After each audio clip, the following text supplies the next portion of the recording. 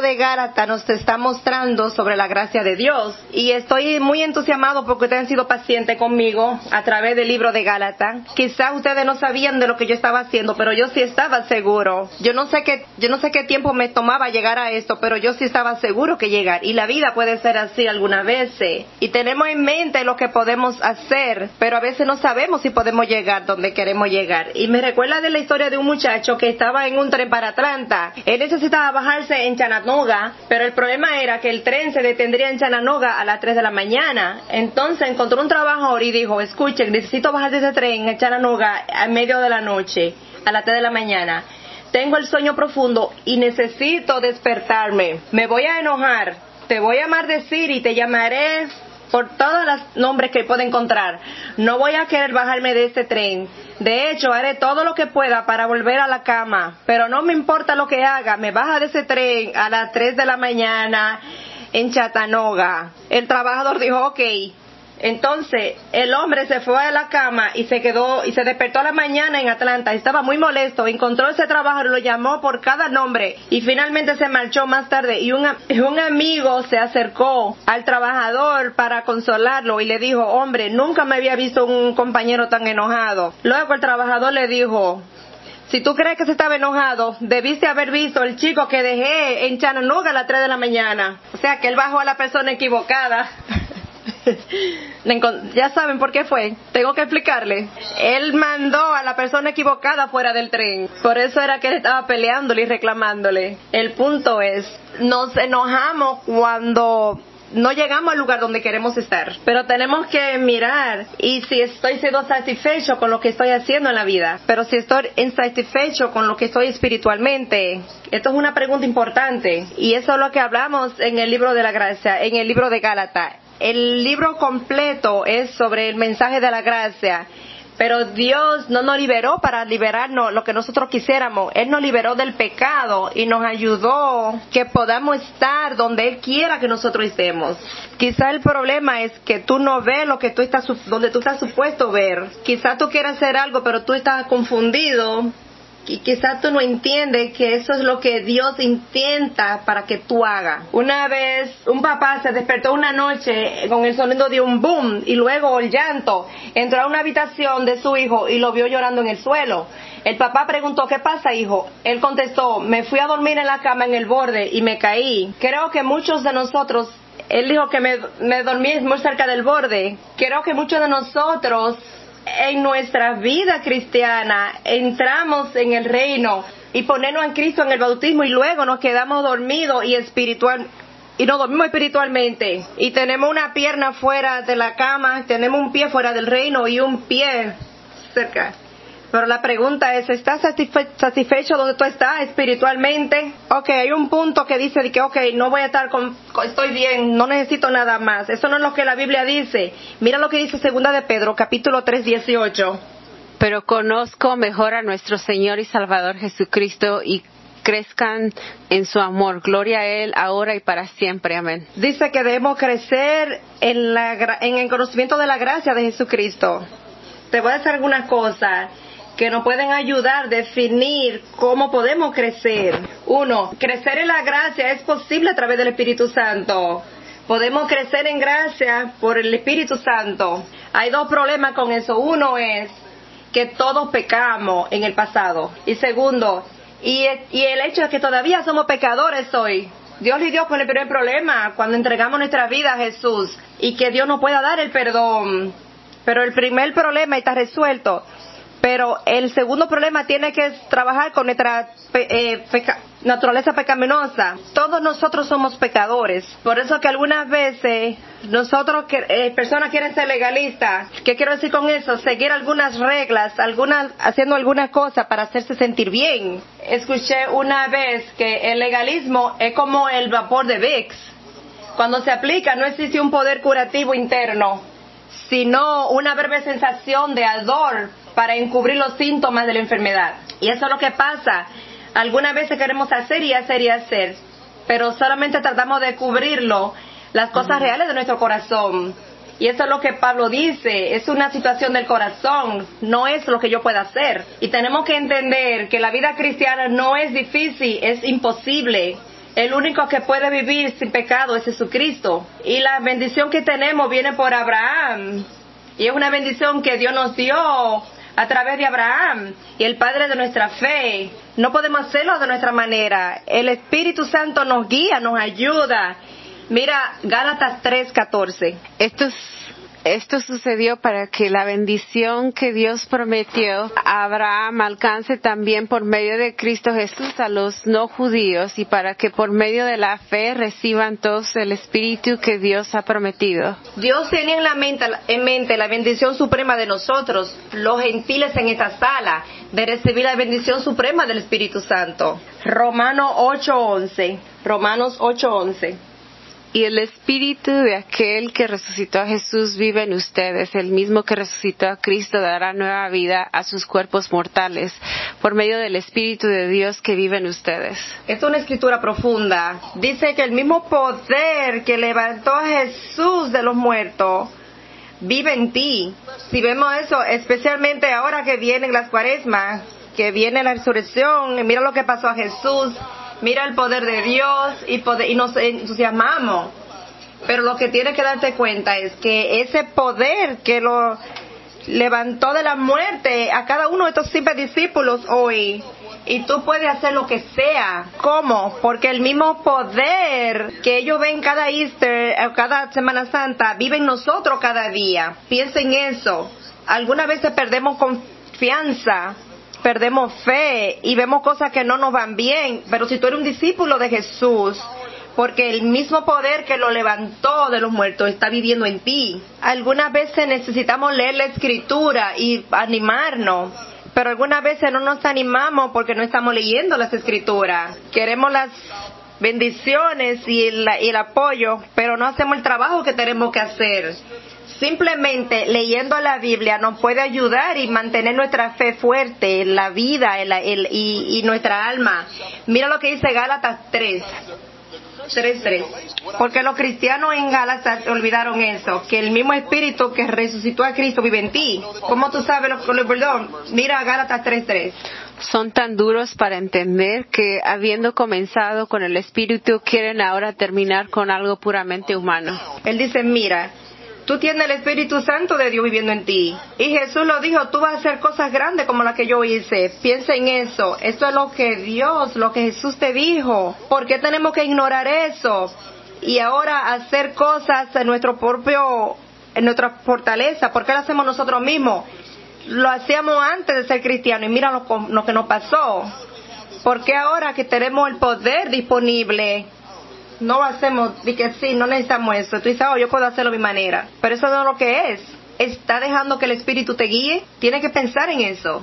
Oigo muchos servicios resolviendo relaciones y los resolvemos. Muchos servicios que dicen tenemos que ayudar almas en la ciudad y nosotros compartimos la fe, lo estamos haciendo. Habla con ese compañero de trabajo, pero hacemos lo que el Espíritu nos dice.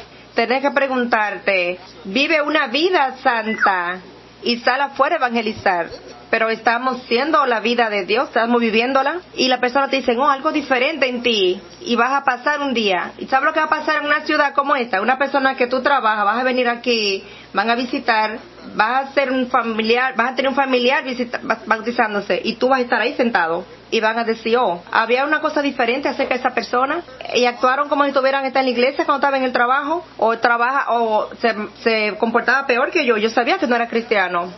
Vas a pasar muchas veces en alguna manera. Eso es lo que tenemos que recordar. Tenemos que vivir una vida correcta. Y tu vida es evangélica. Por eso que la Biblia dice, mantén tu vida y tu doctrina en el ojo. Vamos a 2 Corintios 3, del 17 al 18. Porque el Señor es el Espíritu, y donde está el Espíritu del Señor, ahí hay libertad. Por eso todos nosotros, ya sin el velo que nos cubría la cara, somos como un espejo que refleja la gloria del Señor. Y vamos transformándonos en su imagen misma, porque cada vez tenemos más de su gloria. Y esto, crecer en la gracia, quiere decir crecer en la imagen de Dios por el Espíritu Santo. Tienes que preguntarte tú mismo, ¿qué yo sé de gracia? ¿Y qué más yo me estoy pareciendo a Dios, a Jesús? Mientras más me parezco a Jesús, más yo crezco en la gracia. Déjame decir esto, crecer en gracia es reconocerlo por nuestros frutos. Hay 24 de los 27 libros del Nuevo Testamento que hablan sobre los frutos. Hay un día que cuando habla sobre dar los frutos, tiene que bautizar a Ángel. Pero los frutos proporcionan la evidencia de que el Espíritu Santo está allí. ¿Eso significa que cada persona buena es un discípulo? No, tienes que tener cuidado, no es lo que digo. Mira lo que dice en 2 Tesalonicenses 2. En cuanto a ese malvado, vendrá con la ayuda de Satanás. Llegará con mucho poder y con señales y milagros falsos.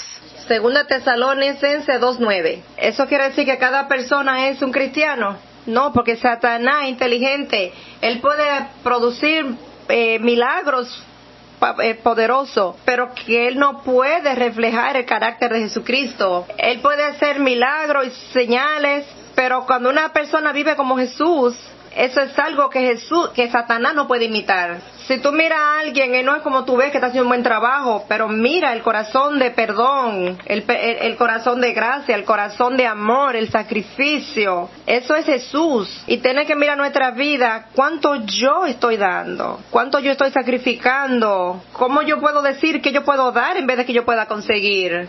Esto es importante. Hay cosas del fruto. Cultivar los frutos es un proceso. No siembra una semilla y obtiene manzanas al día siguiente.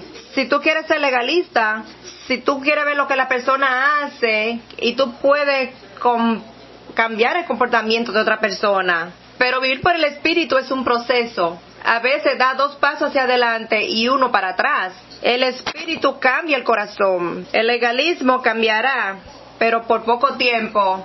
Y vendrá la rebelión y puedes estar seguro. Cuando tú estás criando tus hijos, que tú eres los padres por mucho tiempo. Y porque yo dije eso, vas a trabajar para siempre. Porque eventualmente la rebelión va a salir. Y cuando estás haciendo la clase de parenting, no empiecen a contar que tus hijos en el comportamiento, Duman, voy a contar hasta el 7 y que esté aquí antes que yo termine el 7. Y él se va a quedar ahí hasta que tú estés en 6:30 y se va a parar rapidito. Porque él sabe, ¿qué importa? Yo voy a esperar hasta que se enojen de verdad. Todo lo que tú estás haciendo es construyendo 6 segundos de rebeldía en esos niños, día tras día, hasta que tú conviertes a ese niño en un rebelde.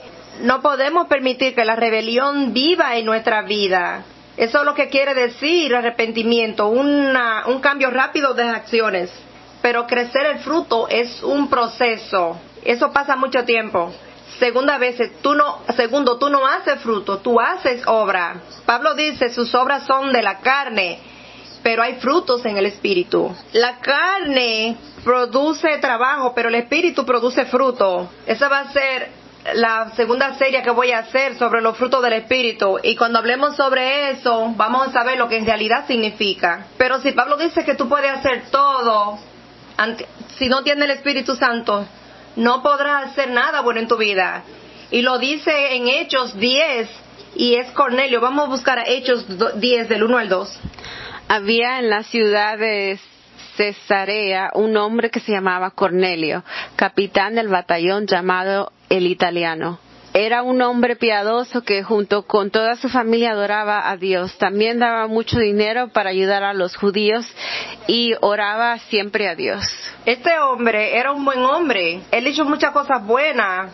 Pero ¿saben qué? Pero Pedro tenía que venir y enseñarle para que su familia fuera salva. Todo el trabajo que él hacía, dando regularmente, no lo salvó a él. Y eso es lo que Pablo dice. El trabajo no te salva. Tenemos que asegurarnos de que no tratemos de hacer y decir que estoy bien. Es una situación del corazón. ¿Y te gusta ese remix que hice? El Espíritu Santo producirá perseverancia en ti, o resiliencia en tú, y te produce una pequeña pelea en ti. Y eso es lo que tenemos que ver, porque muchas veces nos vamos por vencidos muy rápido. Y si tú te das por vencido rápido, no deja que el Espíritu trabaje en ti.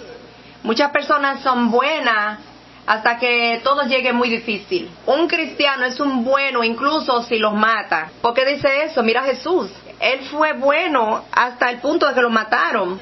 Si vivimos por el Espíritu, no tenemos que vivir en un mundo salvaje. Tú no estás preocupado por las cosas que están haciendo. No van a parar de pecar. Es algo que va a estar en nosotros. Y tenemos que ser realistas en esto. Pero si tú entiendes el mensaje de que estamos hablando sobre la gracia, te vas a ayudar a vivir una vida más santa. Por eso que no hay peligro hablando de la gracia y no hay miedo hablando de la gracia.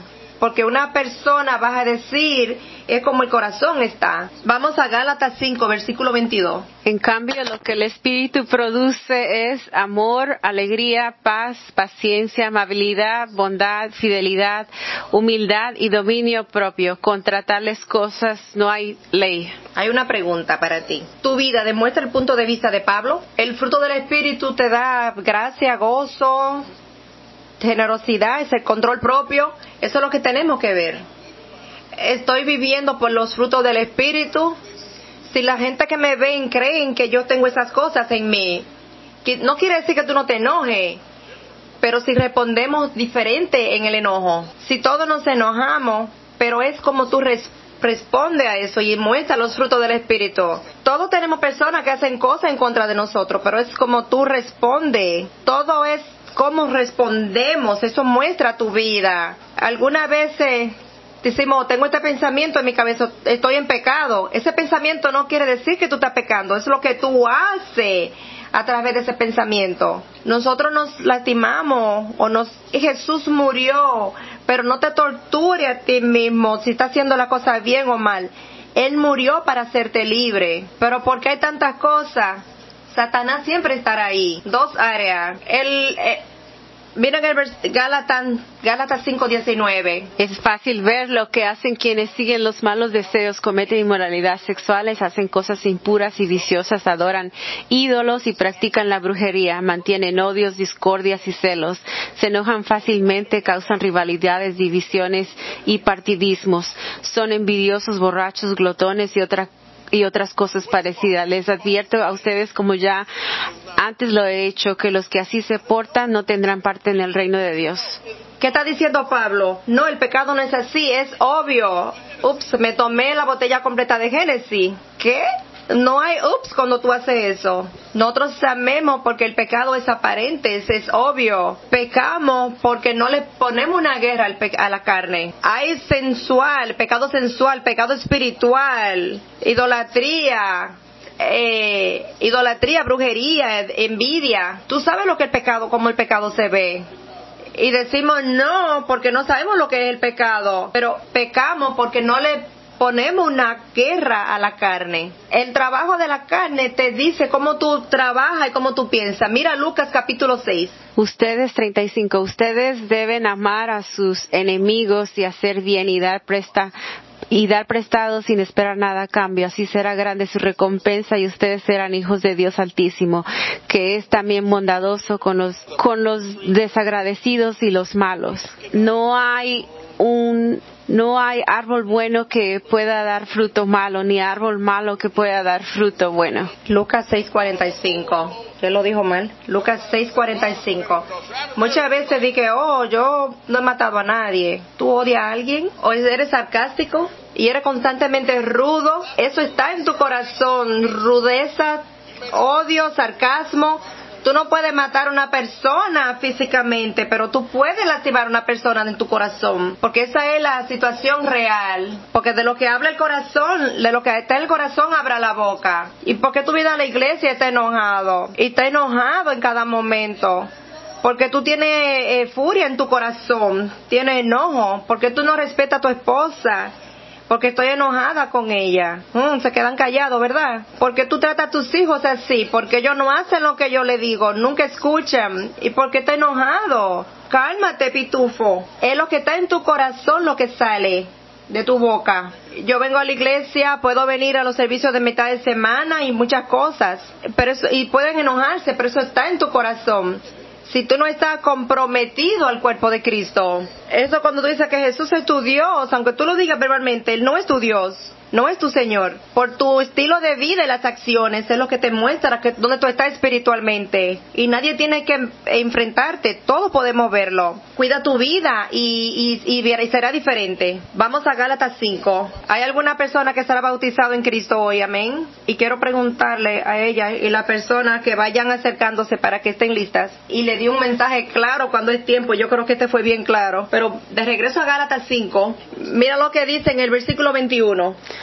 Son envidiosos, borrachos, glotones y otras cosas parecidas. Les advierto a ustedes, como ya antes lo he hecho, que los que así se portan no tendrán parte en el reino de Dios. Hay alguna cosa que quiero enfocarme. Dice, te lo aclaro como lo dije antes. Esto no es la primera vez que oímos a Pablo hablando sobre la gracia o los pecados. Él dice, el libro completo advirtiendo. Él lo está advirtiendo. ¿Eso qué quiere decir? Que cuando tú hablas de la gracia, tú les das advertencia a la persona. La gracia te advierte para que escuche. Si tú no tienes gracia y si tu vida no cambia, tú no lo vas a lograr en el reino de Dios. Él dice, eso es profundo. Sí, por eso es que tenemos que agarrar la gracia de Dios. ¿Cómo yo puedo entenderlo? Tienes que practicarlo, viviéndolo. No creemos que debemos estar hablando sobre la gracia todo el tiempo hasta que lo necesitemos. Nunca damos gracia, pero cuando es tiempo para recibirla, venimos preguntándonos por qué no están hablando de eso.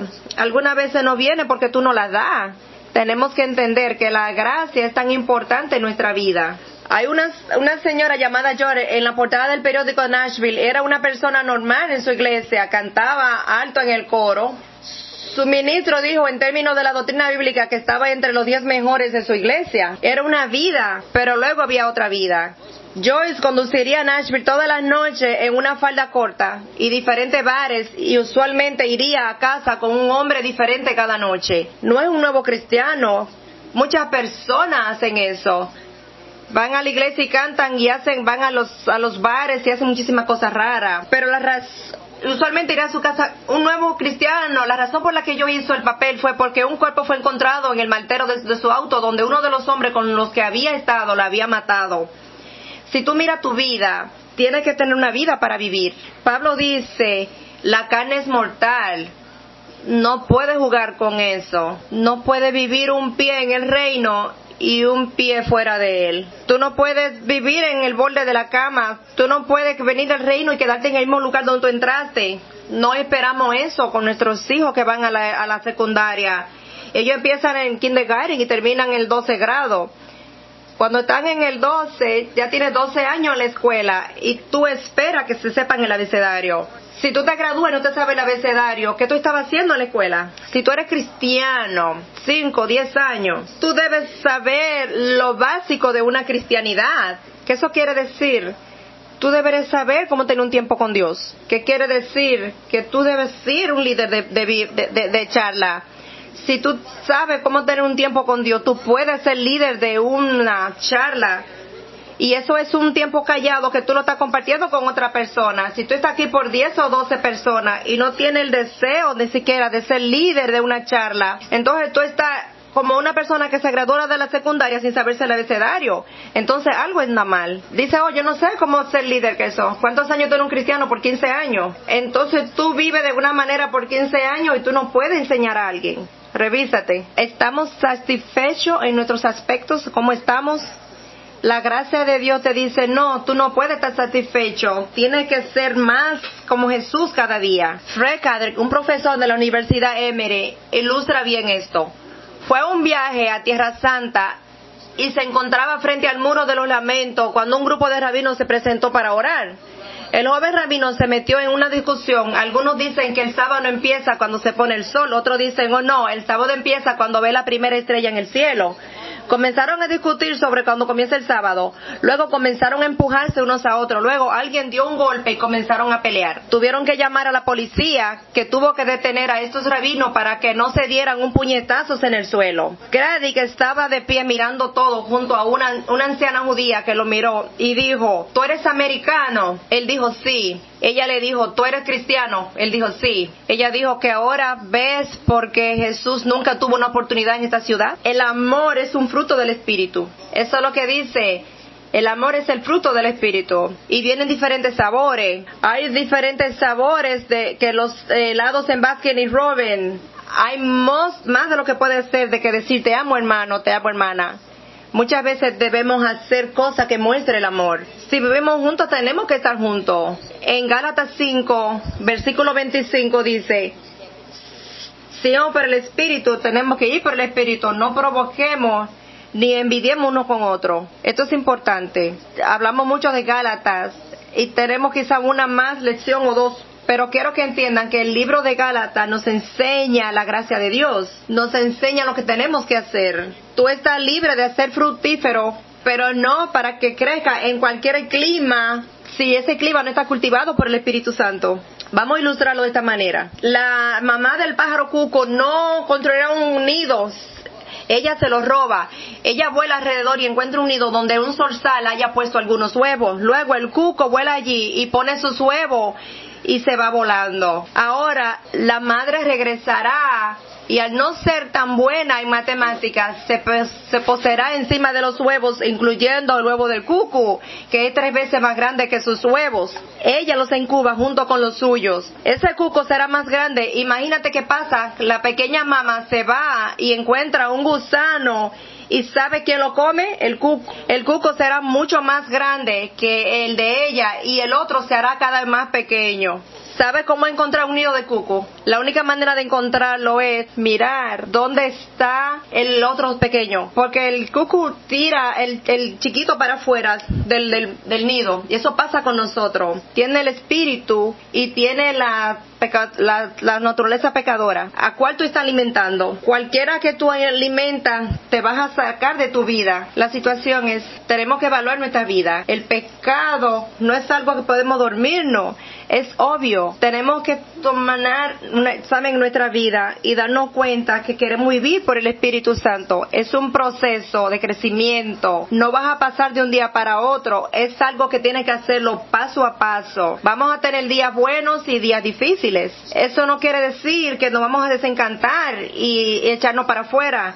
Pero el mismo Espíritu que vivió en Jesús vive en ti y te ayuda a pasar cualquier situación que pase en tu vida. Hermanos, amigos, quiero animarlos para que tienen una mirada en su vida. Asegúrense de leer su Biblia todos los días. Y si están visitándonos, tenemos estudio bíblico que hacemos con cada persona, porque queremos asegurarnos que tú conozcas la palabra de Dios y el plan de Dios para ti. Los amo, tengan muy buen día este día y tenemos una persona que se añade más al cuerpo de Dios y que para Dios sea su gloria. Amén.